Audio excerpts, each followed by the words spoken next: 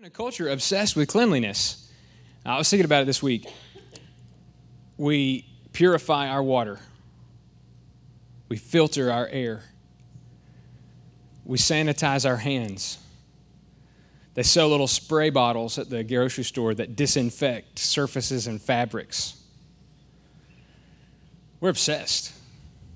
Think about your diet, all the free things we're supposed to eat. Antibiotic-free chicken, hormone-free milk. I mean, we're obsessed with toxins, germs, dirt. We even have some people among us, you don't have to raise your hand, who are germaphobes. You live your life in an irrational fear of contracting germs. Hey, I want to tell you, you do your best to construct an atmosphere of cleanliness. But you're going to get dirty. You're going to get sick. You're going to eat something that doesn't sit right. And it doesn't matter how many times you do the dishes or do the laundry, there's always going to be another load to do. We're obsessed, though. That doesn't help us. It's just fact of life. And you look at Jesus' friends, enemies, fellow Jews. I mean, they were obsessed with cleanliness too, only their cleanliness had something of a religious connotation. The Pharisees thought the cleaner you were, the holier you were. So they'd constructed an elaborate system to make sure they stayed pure, undefiled, spiritually sanitized. Only problem was they didn't take their obsession far enough. Isn't that what Jesus has to tell them? This morning, I want to show you from this passage what it means to possess an unexpected holiness. A holiness that's not defined by what you do, but by who you are in your heart. You see, that's what God desires from us. He doesn't just want us to be squeaky clean on the outside. He wants to see in us a true holiness that comes from the heart. And so real quickly, I want to work our way through this passage, and I really just have two goals. And I've discovered in the first week of this pilot program that we're going to have to think about our changes to our order of service, because I'm looking at the clock, and it's 12 minutes after when I normally get up here, and I got the same amount of sermon to preach. I know y'all got ribs you want to get grilling, and there's the U.S. Open you want to catch, and so I'm going to turn you loose as quick as I can. But these are the two things I got to get through first. I want you to know why holiness that's based only on your external behavior, on who you are on the outside, is so dangerous. You got to know why that's dangerous. And I want to help you know how you can come to possess true holiness, how you can be set free from the burden of unmet expectations, feeling like you never measure up to what God really wants from you. Okay, so let's do that. Let's get into it. And just by doing that, I want to say today we're kicking off our next round of sermons through Mark's gospel. And Mark 7 really represents a major turning point in the gospel. Over the past couple of chapters, we've seen instance after instance of Jesus performing incredible miracles. And everywhere he goes, his popularity is growing. And so there's always people to heal. There are always hungry people to feed. There are always scared disciples to calm down. And so we get to see him over and over and over, proving himself to be the Messiah, the one who comes bringing evidence of God's kingdom. But then we come to chapter 7, and that man demonstrating powerful signs and enjoying the popularity that came with it runs into a brick wall, which is the religious establishment's growing hostility against him and his disciples' stubbornness and hardness of heart. Nobody understands what he's doing, because when Jesus came announcing the nearness of God's kingdom, he didn't come to fulfill their expectations. In fact, the kingdom he brought was totally unexpected. Everything about it flew in the face of what they thought was right and normal. And it begins with the religious orthodoxy around purity. So the Pharisees had constructed this elaborate system, clean categories of clean and unclean. And it seems like everywhere Jesus went, he ran afoul of those prevailing ideas. We've already seen a little bit of it in Mark's gospel, when back in chapter 2, the Pharisees took issue with Jesus over the fact that he was eating with disreputable people, tax collectors and sinners. They said, why are you eating with these people? Then people come to him and say, hey, why aren't your disciples fasting? The Pharisees fast. John's disciples fast. Why not you? Why not your disciples? He starts breaking rules about what's normal for the Sabbath day. And in each instance, the Pharisees and scribes are there to call him out, to say, hey, you're doing what shouldn't be done. And by doing that, they showed their true colors. They were relying on a holiness that rested on who they were on the outside, on external factors. And it's dangerous. Here's why. Holiness that's based on external behavior breeds elitism. This is what we see first off in this passage. When they come to him, it says the Pharisees and some of the scribes gathered around him when they'd come from Jerusalem and had seen that some of his disciples were eating their bread with impure hands, that is, unwashed. For the Pharisees and all the Jews do not eat unless they carefully wash their hands, thus observing the traditions of the elders. And when they come from the marketplace, they don't eat unless they cleanse themselves. And there are many other things which they've received in order to observe, such as the washing of cups and pitchers and copper pots. Now we know from the way Mark provides this little parenthetical phrase that he's writing to people like us, people totally unfamiliar with the rituals carried out by Jews. Most scholars believe Mark was writing to Christians living in Rome, and so several times as instances of Jewish ritual comes up, Mark provides some explanation. But the real thing I want you to see is not all the rules they followed, but where they came from.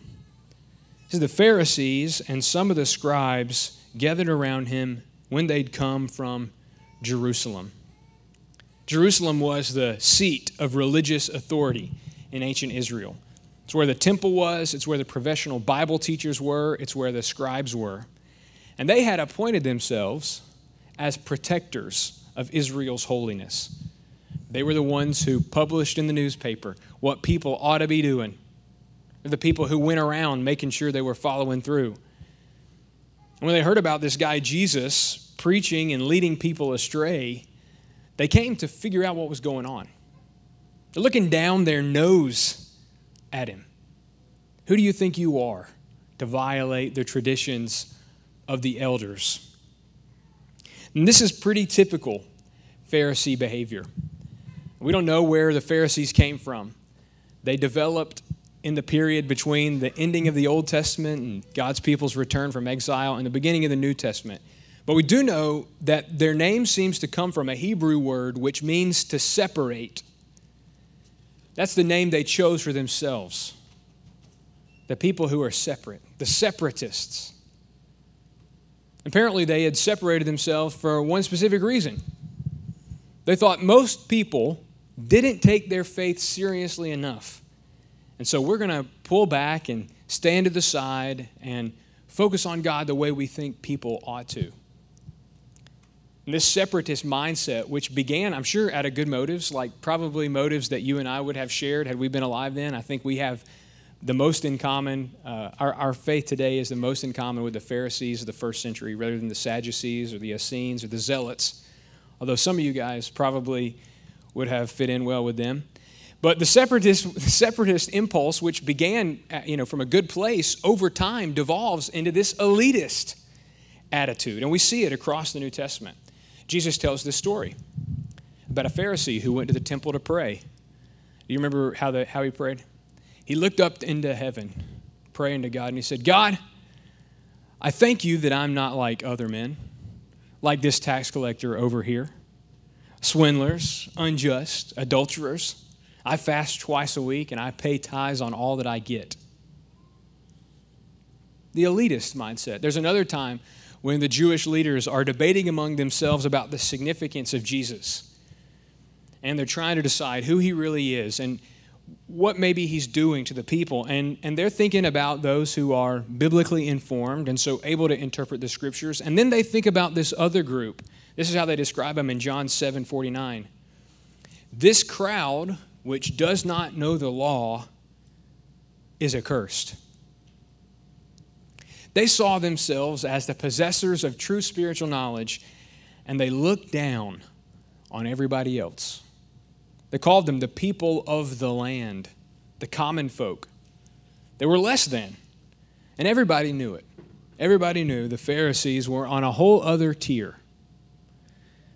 And so while they sought to be separate and defined by obedience to God's law, what ended up happening is that they developed this attitude of elitism. And Pharisees today are no different. You know, take any measurement you want to, any standard of measurement, and give it moral or religious value, and you're bound to find Pharisees. You know, I was talking to somebody this week about the shame involved in a COVID diagnosis. You know, that you don't want anybody to know if you get COVID. Like you're a bad person if you catch a terribly contagious virus. You know, you're not a bad person. You just got sick. What about shame that comes with not recycling?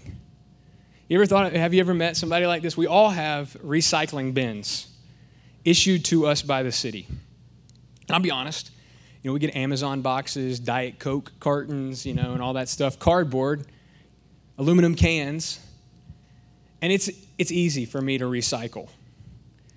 Is it okay if I confess to you that I sometimes put a Diet Coke can in the trash bag? But you know, that some people would think I was subhuman for that. They're recycling Pharisees is what they are. You know, that's it. But then there are all sorts of issues that we do this. We take the thing that we think makes us a good person and we start to immediately look down on others for it. And Christians are the worst. I mean, who is the untouchable for us? It's not the leper. You know, men, we hardly wash our hands at all. So we're not looking down on people who don't wash their hands. But who is it? I mean, in my experience, typically the untouchables for us Christians are people whose pasts look differently than ours do. Or maybe whose sins and mistakes have been bigger, more costly, consequential. People who are struggling with stuff that we're not struggling through. And even though we know we're just like them, we're not like them. And that's the attitude of the Pharisee. It says, hey, what really matters before God is who we are on the outside. And if we don't stand up to the same level, then somehow we're better than others. Now, when you base your holiness on external factors, elitism is bound to follow. But true holiness, and I'll just go ahead and give you this. I'll go ahead and think about this. True holiness that comes from the heart is totally different. It's not elitist. It's incredibly humble. Think about that. Think about David in his prayer. Against you and you only have I sinned. He says later in verse 17 of Psalm 51, the sacrifices of God are a broken spirit. A broken and a contrite heart, O God, you will not despise. A person who possesses a holiness that's not just based on what's on the outside, but what's on the inside knows deeply that there's nobody who's righteous. No, not one. That old saying, there but for the grace of God go I. They know that all have sinned and fallen short of the glory of God. And in the Greek, all means all. That every last one of us. They know that God says, to this one I look, not to the person who has their life together, and who, when you look at him on the outside, you say, man, that person is holy. This is what God says in Isaiah 66. This is the one to whom I will look, to him who's humble and contrite and who trembles at my word. That's the holiness Jesus is looking for, not a holiness based on externals, which so easily gives way to elitism, but a holiness that's humble, that knows, my pastor used to say this, that we're all one step away from stupid. And it's the truth. Pharisees couldn't have believed that. They thought they had it all figured out and everybody ought to fall in line and look to them as the role models and leaders. That's not holiness. Because holiness like that starts with elitism and pretty quickly ends up as hypocrisy. That's where Jesus goes next when he quotes from Isaiah 29. He said, "Rightly did Isaiah prophesy of you, hypocrites, as it's written, 'This people honors me with their lips, but their heart is far away from me. But in vain do they worship me, teaching as doctrines the precepts of men.'" Now, Isaiah originally spoke those words in the 7th century BC. And he got to be a prophet in probably one of the darkest days of Israel's history, the period leading up to their exile. I mean, it's hard to imagine the level of institutional and cultural religious rot that had set in. Because while the people were real good about showing up at the temple and offering the sacrifices and going through the motions, they had no relationship to God at all. And so Isaiah tells them, God's bringing judgment on you because you honor him with your lips, but your heart is far from me. And when Jesus took stock of the Pharisees' attitude, he saw in them the same heart that had been in their forefathers. That even though on the outside they looked great, on the inside it was a different story altogether. He says this in Matthew 23, "Woe to you, scribes and Pharisees, hypocrites! For you clean the outside of the cup and of the dish, but inside you're full of robbery and self-indulgence. You blind Pharisee, first clean the inside of the cup and of the dish, so that the outside of it may become clean also. Woe to you, scribes and Pharisees, hypocrites! For you're like whitewashed tombs, which on the outside appear beautiful, but inside they're full of dead men's bones and all uncleanness. So you too outwardly appear righteous to men, but inwardly you're full of hypocrisy and lawlessness." Hypocrisy, holiness based on the externals, tends towards hypocrisy. And it's clear to see why. Because if all you use as your measuring stick of holiness is what you can see, pretty quickly you believe that that's really all that matters. It doesn't matter who I am inside. All that matters is what people think about me. And one commentator, David Garland, made this great point that I have to share with you. That we tend to think of hypocrisy as something that people set out to do. They know that they're not who they claim to be, but if they'll just put on the mask, they can get something that they want. And unfortunately, the church is full of people like that. There are pastors who appear to be sheep, but actually they're wolves, and they prey on the flock. But that's not the only kind of hypocrite that exists. There's also the hypocrite who sets out to do what's right, but over time loses focus and ends up deceiving not just others, but even themselves. So they think that really all that matters is who they are on the outside, but they've forgotten the truth. That man looks on the outward appearance, but God sees the heart, and that's what matters most. The heart of a person is what matters. And of course, this isn't a distinctively Jewish problem. Christians were fallen foul of this same thing, even in the New Testament. Listen to what Jude says in Jude 12. "These are the men who are hidden reefs in your love feast, when they feast with you without fear, caring for themselves. They're clouds without water. They're carried along by winds. They're autumn trees without fruit, doubly dead and uprooted. They're wild waves of the sea, casting up their own shame like foam, wandering stars, for whom the black darkness has been reserved forever." They're the people who put a thin veneer over an endless pit of wickedness. And thankfully, people aren't like that anymore. You know, this is a New Testament problem, and today we live in a world where everybody's totally authentic and transparent, and their lives are defined by integrity, and you show up at church and you don't fake a smile. And when people ask if there's a way they can pray for you, you don't say, "No, everything's good with me." No, right? This is a perennial problem. Because we can't see the heart, we end up thinking that really all that matters is on the outside, but God says no way. Like the man who once boasted to me that he'd never had a sip of alcohol, but who had cheated on his wife. You know, hell will be full of people like that.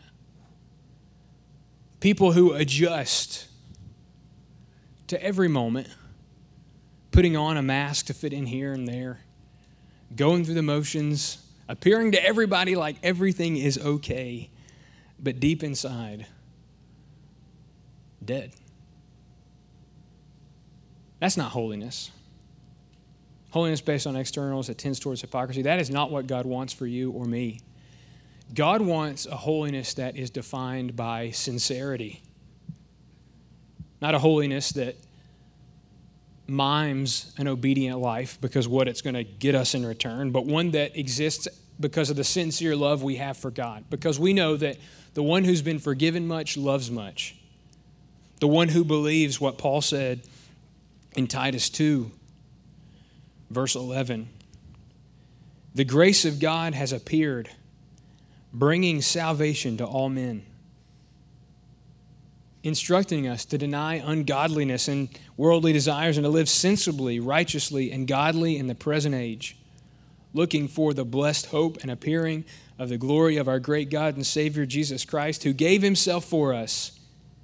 He gave himself for us to redeem for himself a people for his own possession, zealous for good works. That's the goal of motivation of holiness, not to get something out of it, but to offer it back to God in return. The one who has given us so much deserves everything we are and have. That is true holiness from the heart.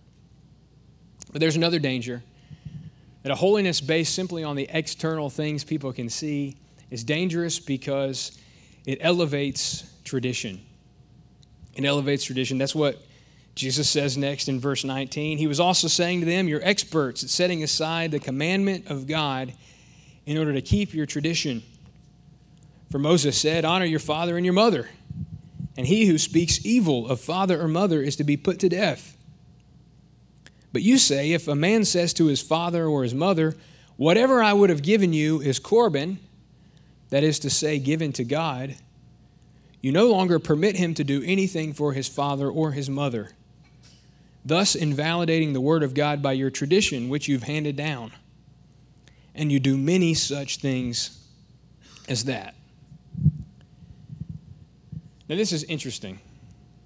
And I was telling Eric earlier, I could have fallen down the rabbit hole in trying to really wrap my mind around this, and maybe you want to do that this week. But in verse 5, the scribes take issue with Jesus because his disciples aren't following the traditions of the elders in regard to washing their hands. The washing that they prescribed for all of Israel had its root in the Old Testament. God required ritual washing for the priests when they went into the tabernacle.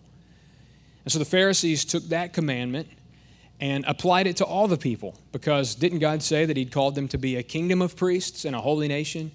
And so every man's home was his temple, and he needed to live his life like God was present everywhere he was, so he ought to wash his hands just as the priest did in the temple. But this whole issue of Corban is totally strange.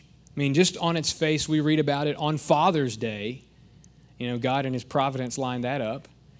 And can you imagine a person today telling their father or mother, hey, I've got plenty of money, but you can't have any of it. You're on your own in life. I can't imagine that. I know it happens, and it's a terrible tragedy when it does. But I can't imagine that religious people would build up religious justification for it.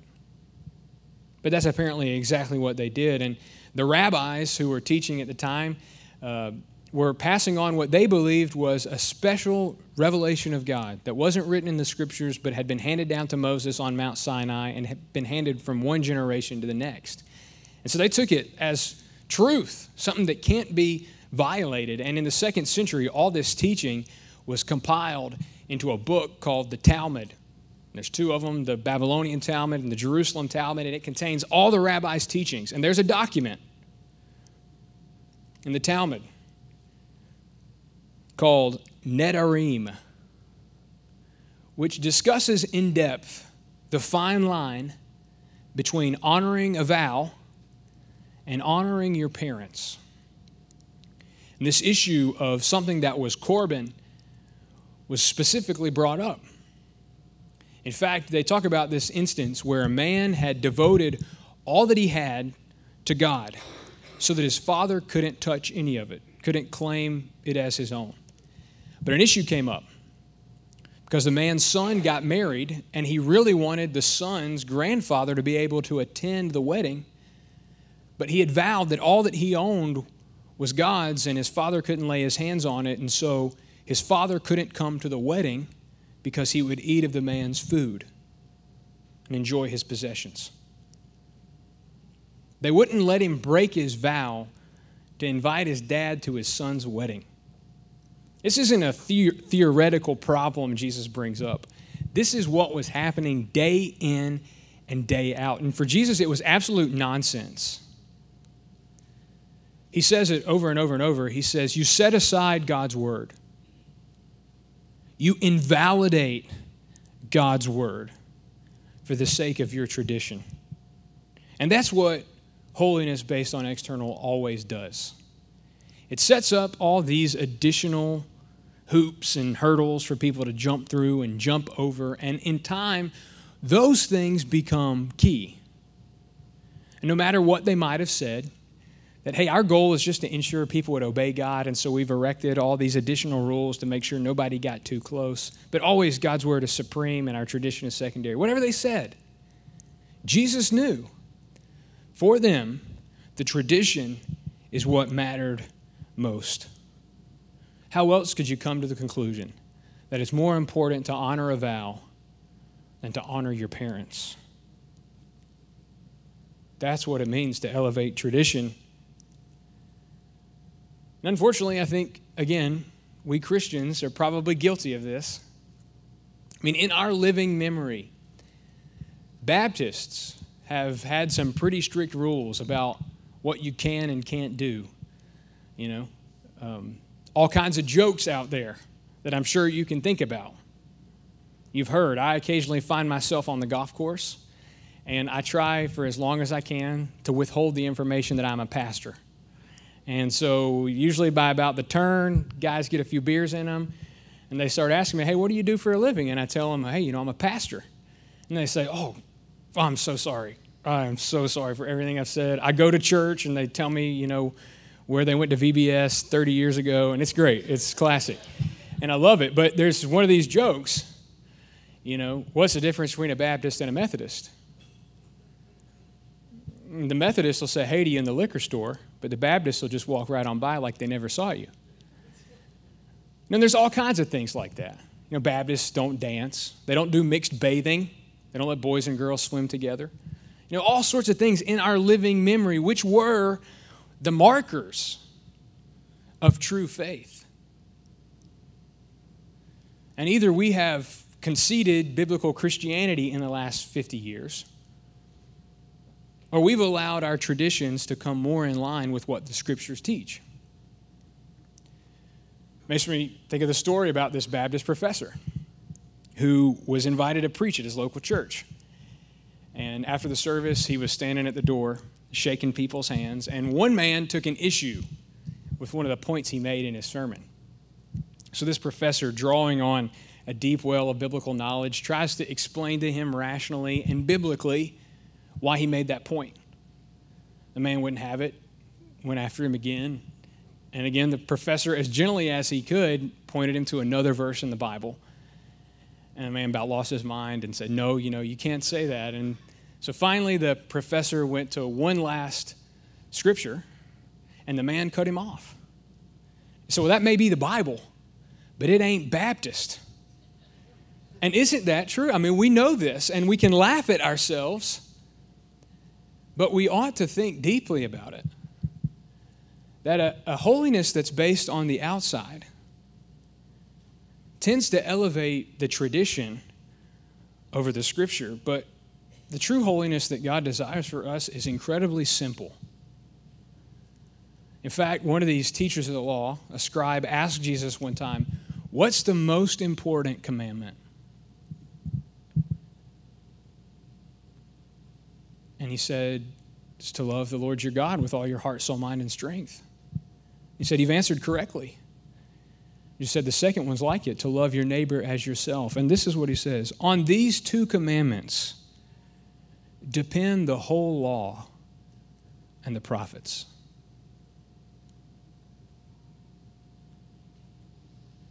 Now, I know there are good reasons for all the rules we make for ourselves. And many of those things that we laughed about are reasonable and rational. And we probably should think long and hard about some of the things we do. But there's a simplicity to holiness.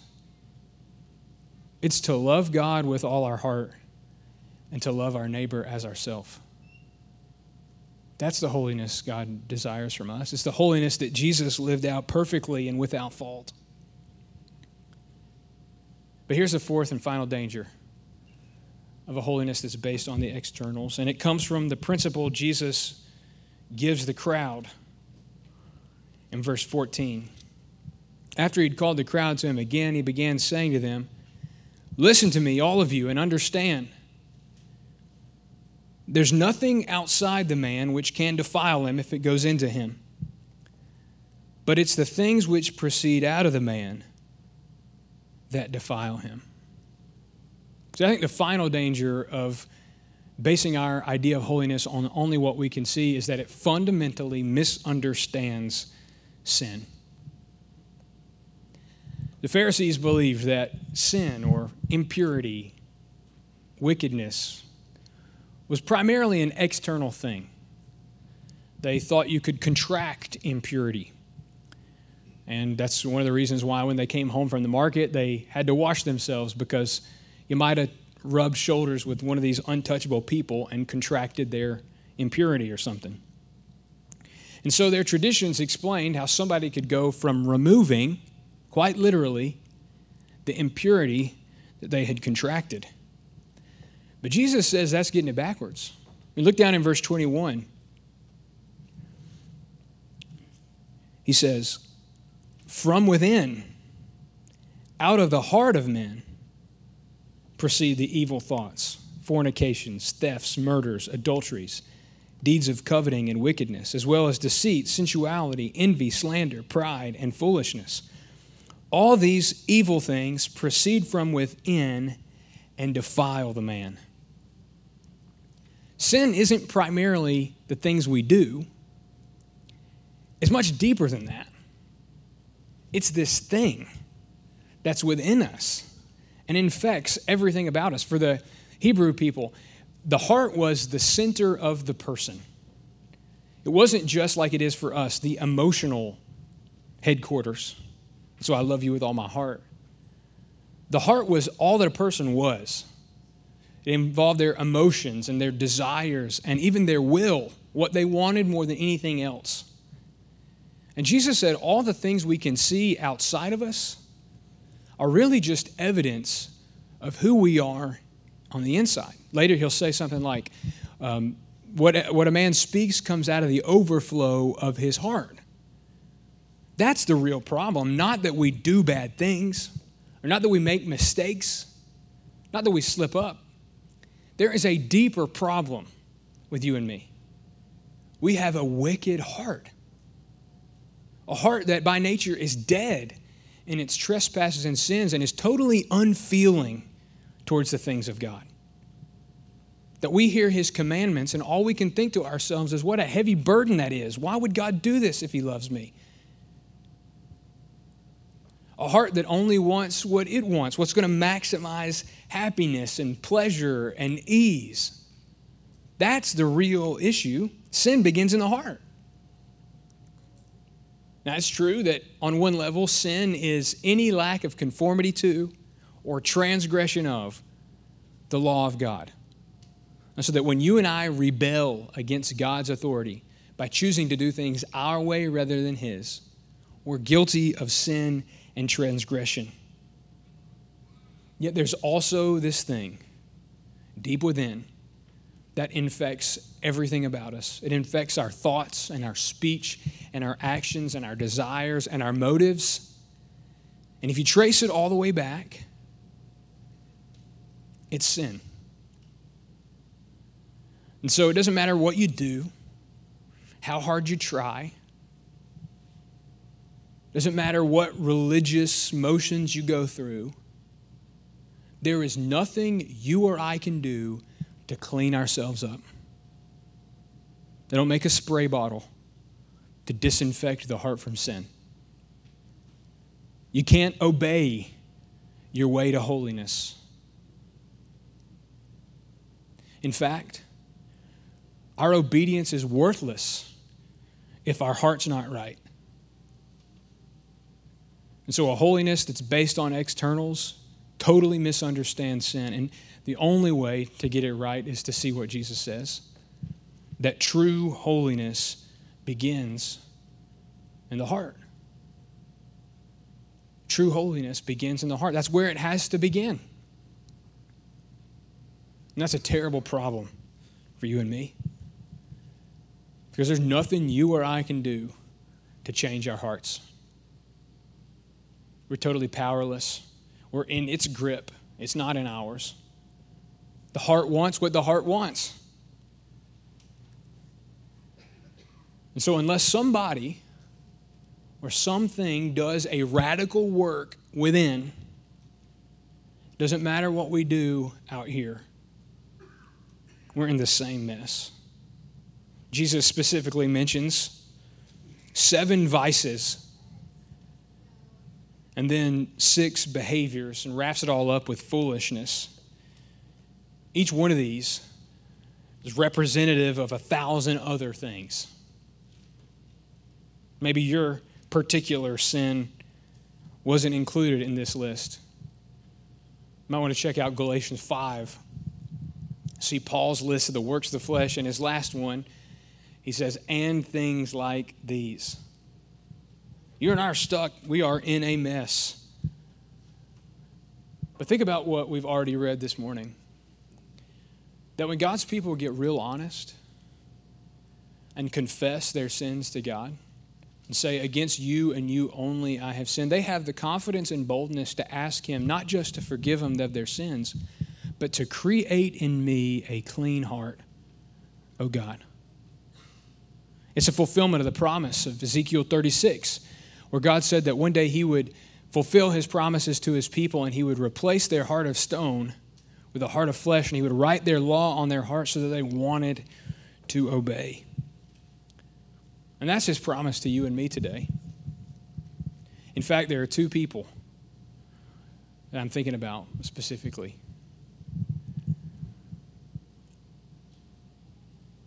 There's the person who before they came today didn't know why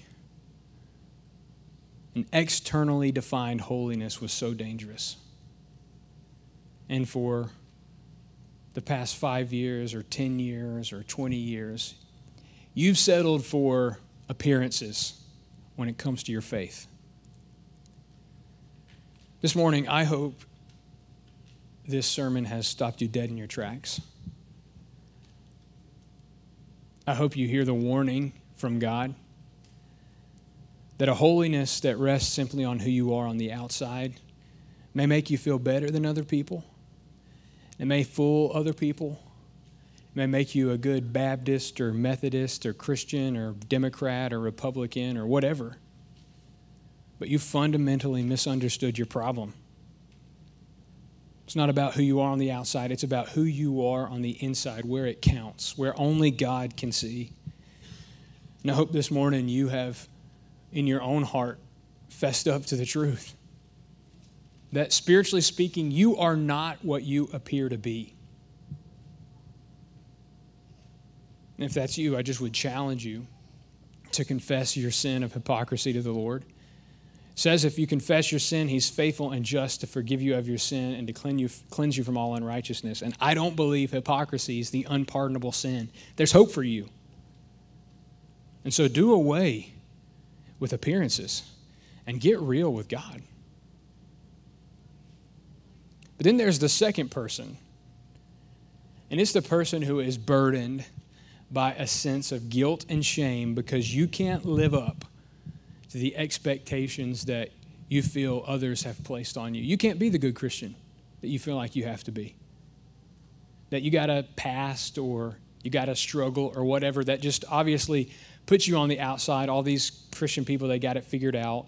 But hey, if that's you, can we just be honest together?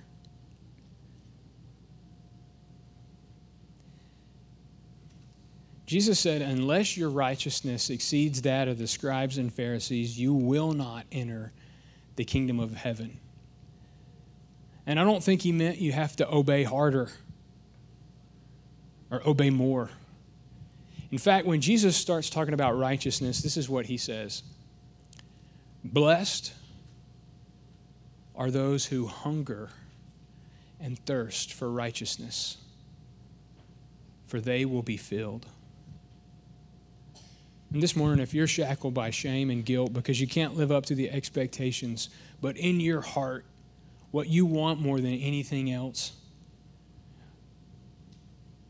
is to know that when you stand before the Lord, he is going to find you righteous and clean. And that by faith, you're trusting in Jesus to save you despite your flaws and failures and all this stuff you see in your life. And there is good news. You're right where you're supposed to be. And so believe that there's no condemnation for those who are in Christ. That you're a new creation in him, that he has raised you with him and has seated you with him in the heavenly places so that for all eternity, he can pour out his riches of grace on you in Christ. Be liberated from your burden. Will you pray with me?